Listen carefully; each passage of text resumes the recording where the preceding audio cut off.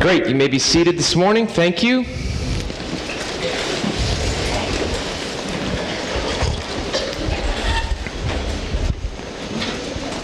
Go ahead and turn your Bibles this morning to Colossians chapter 1.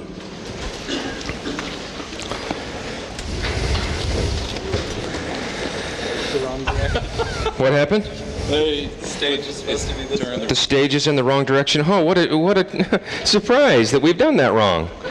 Okay, that's great. How about that, guys? Thank you. I want to talk to you this morning about some key words that are in this Colossian scripture. This isn't one of them, but I want to talk about it.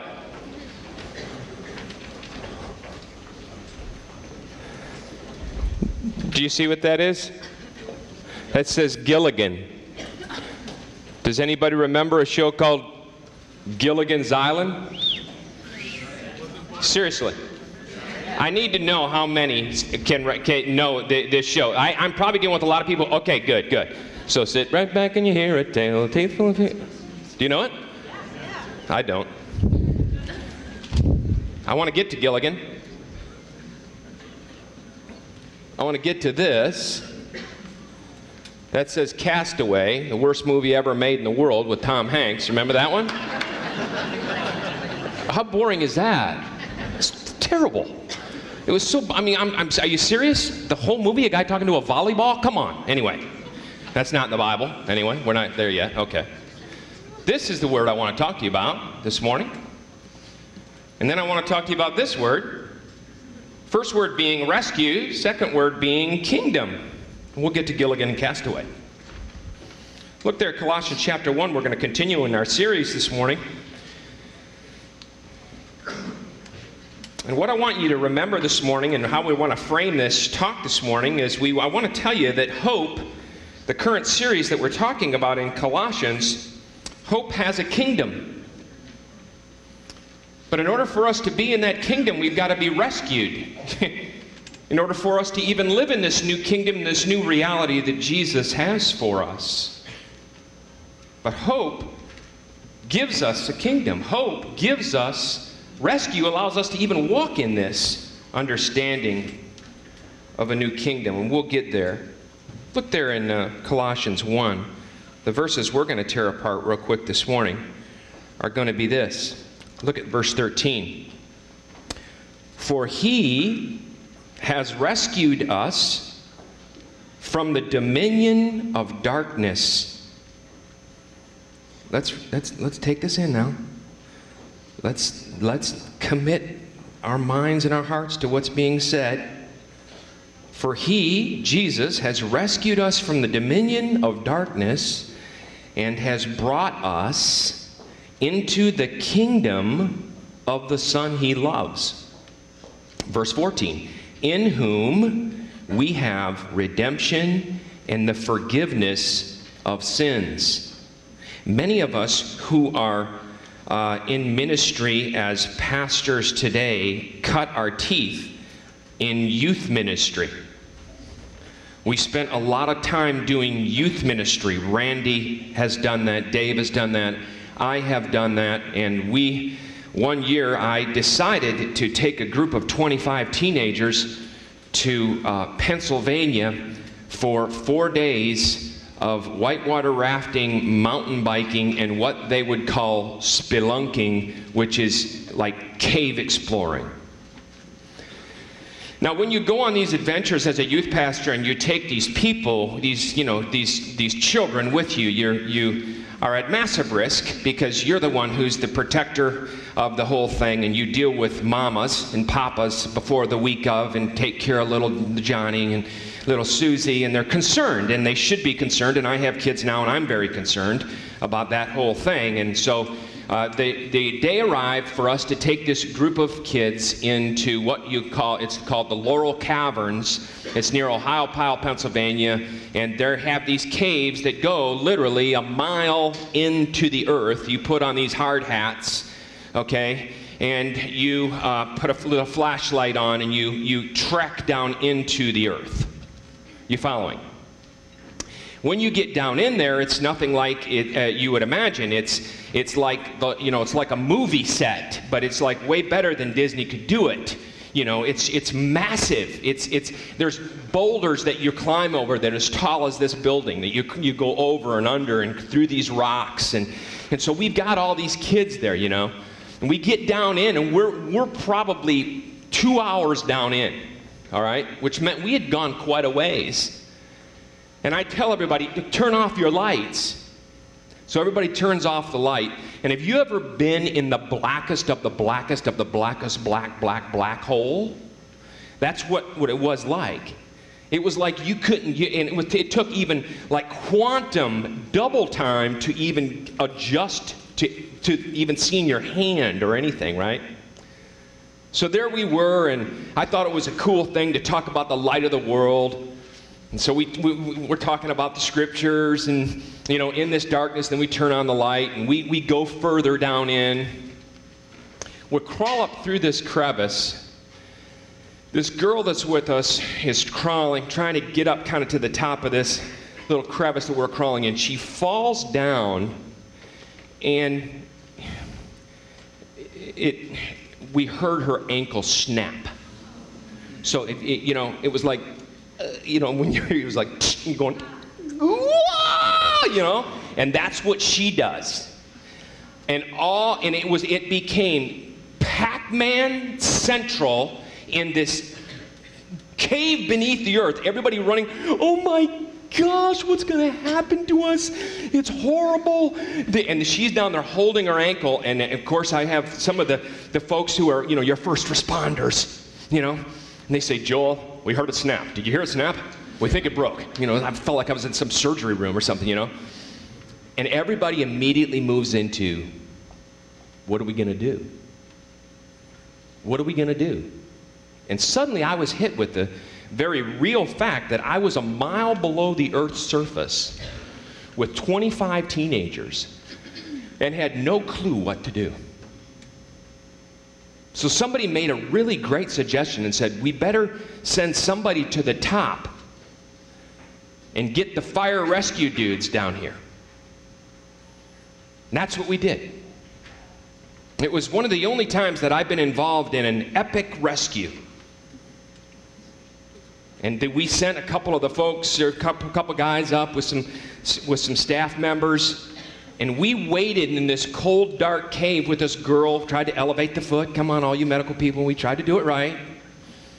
We tried to elevate the foot and, take care of her, give her water, the whole thing.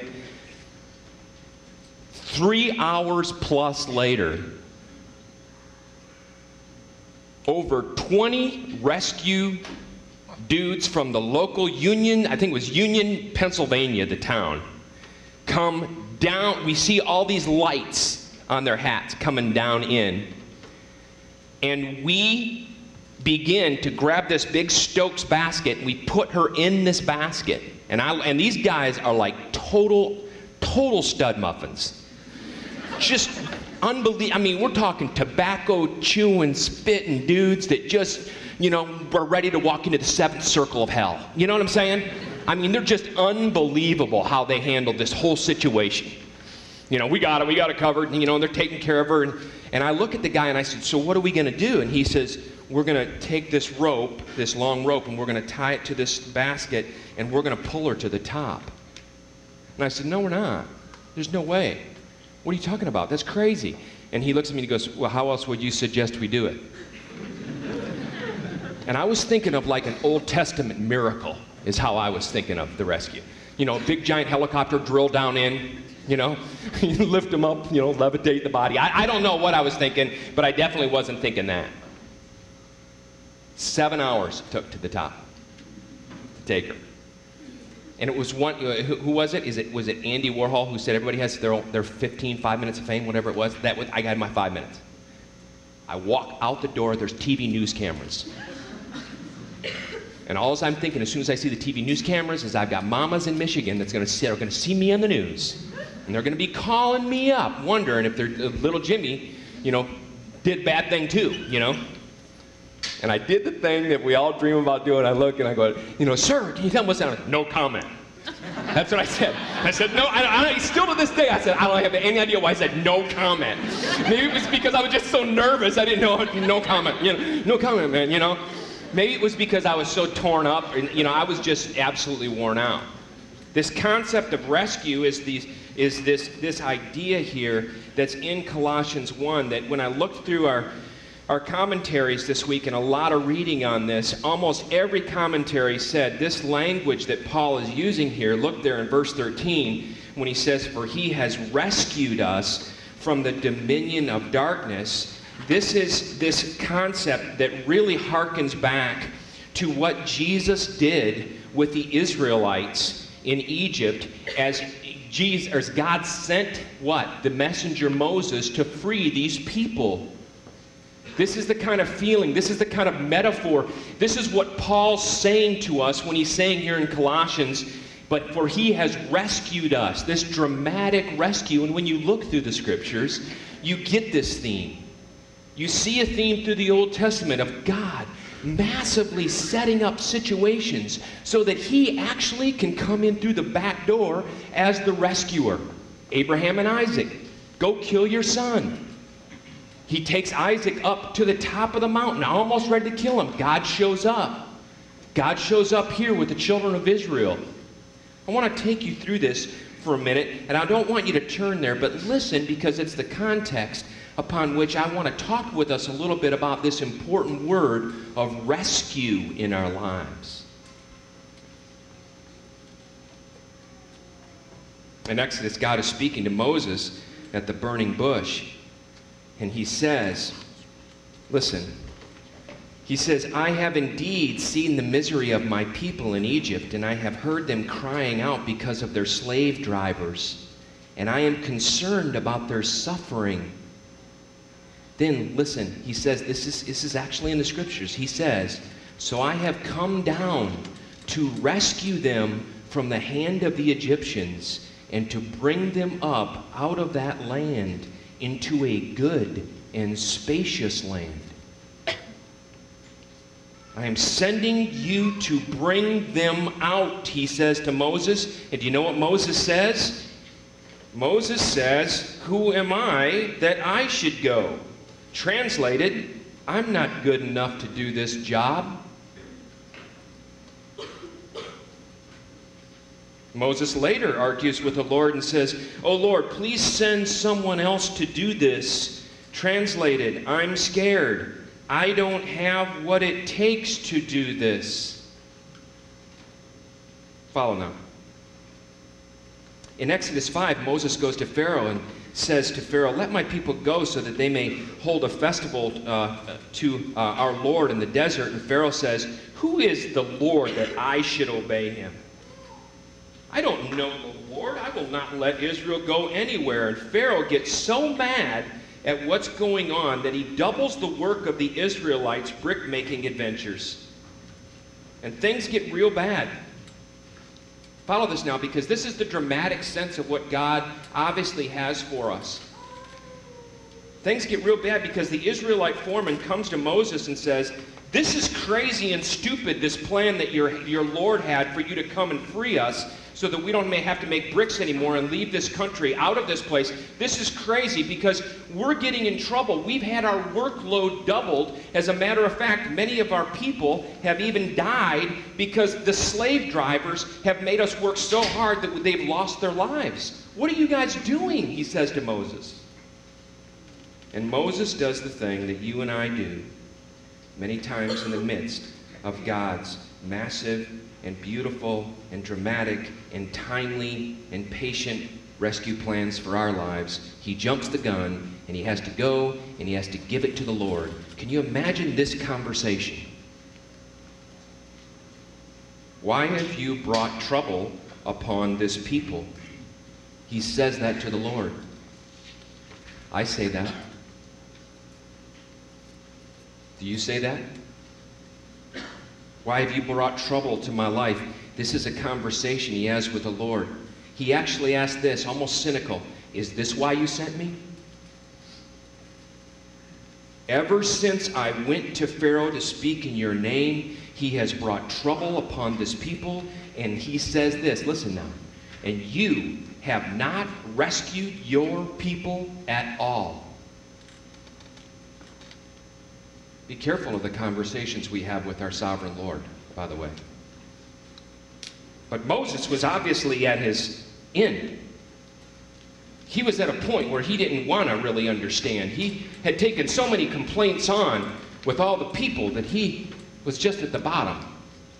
And one of the beautiful things about this is that maybe it's okay for us to talk with our Lord about our hearts and our discouragements and the darkness and the trouble that we are in, and the Lord is patient with his children. The Bible definitely speaks about that.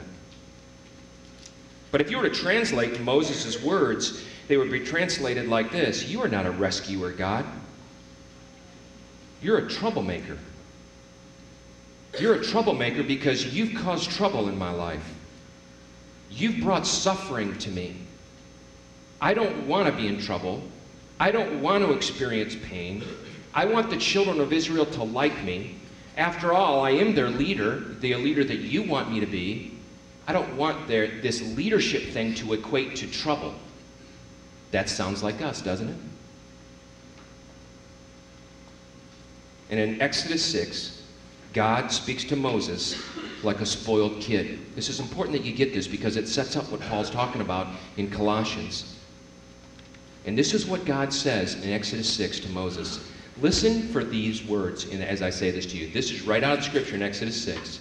Listen how many I's God uses when he talks back to Moses about Moses' accusation. Now you will see what I will do, he says. I am the Lord. Wonder why he wanted to tell him that. Maybe Moses was confused about who the Lord was. Maybe he thought he was. Maybe Moses thought that he was actually the ruler and the controller and the sovereign of this whole thing that he was doing. Maybe he thought Pharaoh was. But the Lord, listen now, I am the Lord. I appeared to Abraham and to Isaac and to Jacob. Translated, this is my idea. I established my covenant with them. I moved. I have heard the groaning. Listen, I have remembered my covenant. I am the Lord. I will bring them out from under the yoke of the Egyptians. I will free them from slavery. I will redeem them with an outstretched arm. I will take them as my people. I will be their God. I am the Lord their God. I will bring them to the land I swore to them. I am the Lord. Well, Moses is convinced, as we all would be. And in Exodus, it says in Exodus 6:9, he reported this message to the Israelites. And now if we go back to Colossians, look back there in Colossians, where Paul says, and he has rescued us. Some of the translation may say, and he has delivered us. It's the same concept. But this idea of he has rescued us has much more dramatic implication in it than we initially could read. But this is exactly what Paul is reporting to the Colossians, who are these group of young believers, and really we're trying to figure out, if you will, what exactly happened at the cross. What is this whole thing about? Paul's trying to tell them that God has acted. God is our Lord. He has unfolded a very big rescue plan. At the center of that rescue plan is a man and a cross. Look there in your scriptures where it says, he has rescued us. Look what it says next. From the dominion of darkness. Well, what Paul's saying when he's saying that, try to follow this, is this. Just as God, follow this, this is an important connection. Just as God saw the horrible tyranny that Pharaoh had placed on the Israelites, he sees the horrible tyranny that the domain of darkness and that sin has placed on us because of the fall. Just as the Israelites were under the yoke and burdened under Pharaoh's rule, follow now, we before Christ are under the yoke and burdened by sin, like animals under a yoke. Just as the Israelites were crying out and groaning because of the Egyptian slave drivers, we as people before Christ are crying out and groaning because of our slave driver's sin. Sin is the slave driver, sin's curse. And then lastly, just as God provided Moses as the man to lead his rescue effort, God provides who to lead his rescue effort? Jesus. That's right. The God-man. Jesus would lead the rescue effort. He showed up. I was facing a difficult time with my father. For those of you that don't know, I lost my mom early. She was 51 years old. And I would like to take more time to tell you the story, but I won't have it. I'll give you the bullet points. I had a really good family upbringing. It was nothing but a grace and a blessing from my Lord to me. And my mom, after she passed on, my dad and I were golfing one day, and he looked at me and he said, hey, he says, and he had gone through a very difficult 4 years of her sickness, and he said to me, he says, hey, when do you think I should get married again? And I was really mad that he asked me that question. Because I don't know if you're like me, but I have quite a righteous sense of justice in my life for everyone except me. And I said, well, it should minimally be a year. And he got quiet, and we played another 2 holes, and he said, why a year? And I said, can't you just give your children a year to mourn for you? To mourn for Mom? And he said to me, I remember exactly, he says, ooh, I've walked into some hot territory, haven't I? And I wanted to swear at him at that point. I was so mad that he was so obtuse to my hurt. We talked it through. We got done talking it through. We talked it through at probably 5 or 6 other occasions. And 7 months later, he's dating a woman. To make a long story short, it was really difficult on me. And we got into a lot more issues. And by this time, I was out in Colorado, and he was in Michigan. And he called me one night, and we were on about the 15th conversation about the same topic. You ever been on that with anybody? Number 15 just goes, I'm just so over it, Lord. Maybe sometimes the Lord has like 50, and I want to stop at 15. Was my dad worth 15? Answer. Yes. It was. And by the way, your wife and your friends are worth 15 times 50. That's what the gospel compels us to do. He called and he says, well, we started getting into it again, and I said, Dad, if you say this one thing one more time, I want you to know I'm going to hang up on you, and I don't want to talk to you until I call you. He said it, I hung up on him. Righteous Joel. I hadn't talked to him in a couple of weeks, and I mourned the fact that we weren't talking. And I went out to a retreat out of Mount Princeton, Colorado. It's this mountain that's out by Buena Vista. And we had a bunch of kids out there to camp. And I was on the 3rd day of this camp, and we were just having a great time. And I'm sitting there after lunch. And in comes my father.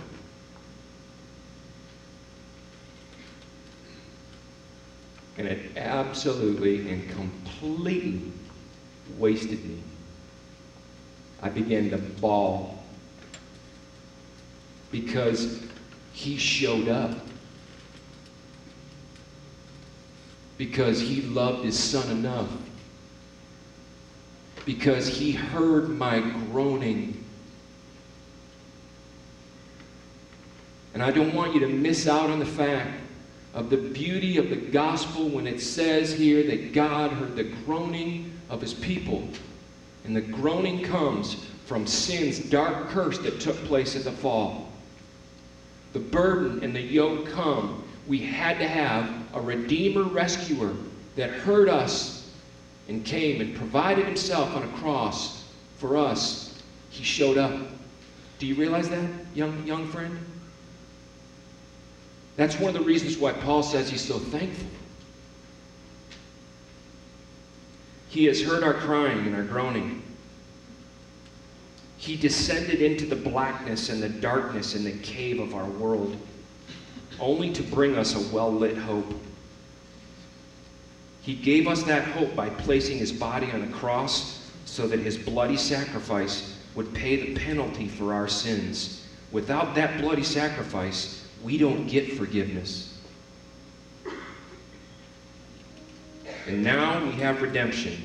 Now we have forgiveness. And by the way, I don't know if you're like me, but forgiveness, I am convinced, is the very thing I want and yearn for every half hour of my life. I want it so bad because I get so lost. And I need, just for my thought life, forgiveness from a holy God that's going to help me, give me strength. But forgive me, allow me to confess to him. I want that, Lord, to offer me that. And that was offered to me at the cross. This is what Paul's saying. This is what Paul's saying when he's saying, and he rescued you. There's massive ramifications of this rescue. And so you could say to me today, well, what does this all mean for us? And let me close by giving you the last piece of this scripture. Look there. For he has rescued us from the dominion of darkness, and look what it says, and brought us. That's very, same language as Exodus. I will bring you out, he says, and brought us into the kingdom of the Son he loves. At the cross, God allowed us, because of him, to now actually be transferred to a new kingdom. And in this kingdom, there's a king. And this king is Jesus, his son. But there's this principle of transference that we've got to be able to grab onto, that Paul's wanting us to get. He says, I have rescued you from the dominion of darkness and brought you into the kingdom of Jesus. The idea here is that we literally, because of the death, resurrection of Jesus Christ, there's been a path made possible for us to enter into the kingdom. We've been transferred. We've been transferred. The first principle of transference is this. We've been transferred from darkness to light. Remember this, my friend. This is important for you to hear today. Remember this. Darkness equals hopelessness. Light, the true light, equals hope. Are things dark in your world today, young lady? Are things dark in your world today, young man? Old man?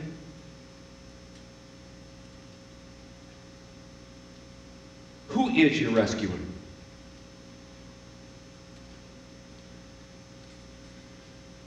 Go back to my illustration in the cave. If you're standing at the bottom of a very dark place in your life right now, and you're standing at that place, and you can see as you look, as I did that day, I can see it like I saw it yesterday. You can see all the rescuers coming, the over 20 rescuers coming, with those little lights on their helmet. They're coming to you. Here's what I want us to remember. There's a big difference between the little light and the big light. Who is your rescuer? Who is mine? Is it my husband? Is it my wife? Is it my plans? Is it my job? Is it my dreams for the future? Is it another place that I could live in? Is it pornography? Is it a sexual relationship with a young lady or a young man that is outside of marriage that I truly believe will rescue me? Is it? Is it my brains? Is it my medicine? that I take because I'm so shattered on the inside that nobody will ever know? And I won't tell anybody about it, but my true rescuer is going to be those pills? Is that what it is? It's a good question for all of us to ask, me being number one. Who's our rescuer? And the thing I want to tell you about that is this. Know this, that all those things that I just mentioned, those are all little lights. Those are the little lights coming into your darkness. We need the big light. We need the light that is the light of all men. We need the light of the world. His name is Jesus, and he died on a cross for you. So we've been transferred from darkness to light. And the last thing I want to say about this point is this. This idea of new kingdom is that now we live in the kingdom of light. We've also been transferred from slavery to freedom. That's what Paul's talking about when he says you've been brought out. You've been in this new kingdom, because in this new kingdom now, there's light. In this new kingdom now, there's freedom. Redemption is a word used for the emancipation of a slave, for the buying back of something which was in the power of someone else. If you're a Christ follower this morning, you have been emancipated, brought back by Jesus. You are no longer a slave to your fears, a slave to your sins.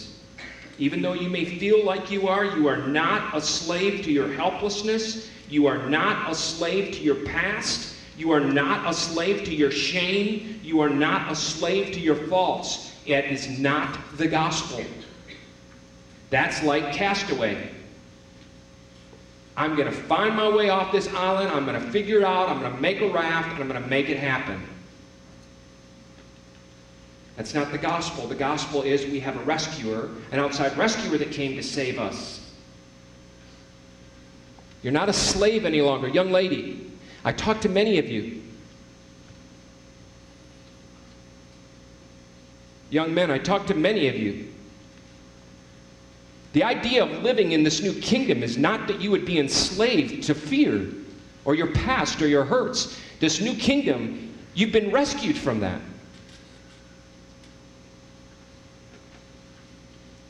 The question is, did Gilligan ever get off the island?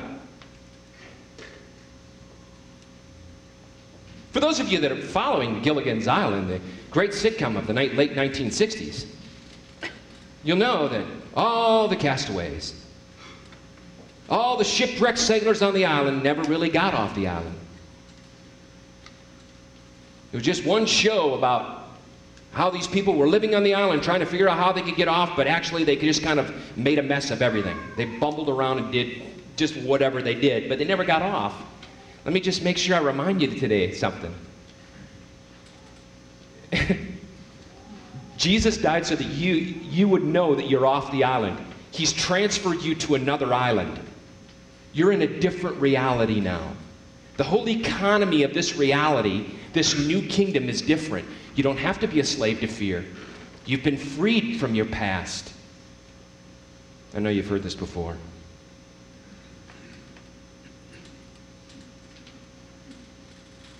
God said in Exodus that he would lead the children of Israel to a good and spacious land. And I guess I want to remind you today that because of the cross, we've been transferred to a good and spacious land, my friend. It's a free kingdom with Jesus as our King Emancipator. I love this verse.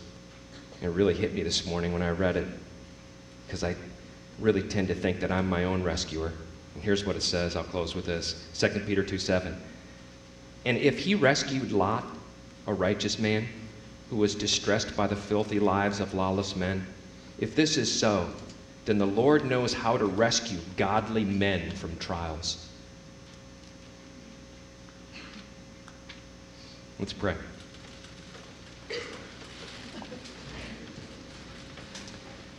Lord, this is a concept that's very difficult for me to get. I tend to conjure my own plans of rescue, even as I think about the struggles of my life with my daughters or my friends. I don't do what your scriptures say, which I look to the hills from where my help comes from. I've got my head down looking at my own feet and my own hands. And I got a feeling that some of my friends here have the same problem. Hear us today confess to you, King Jesus and Lord, that you are our rescuer. You are our healer. You, and by you the power of the cross, have brought us out of sin's curse, brought us out of the blackness into the kingdom of light. Lord, would you be so kind and merciful with us to help us learn what it means to live in this new kingdom?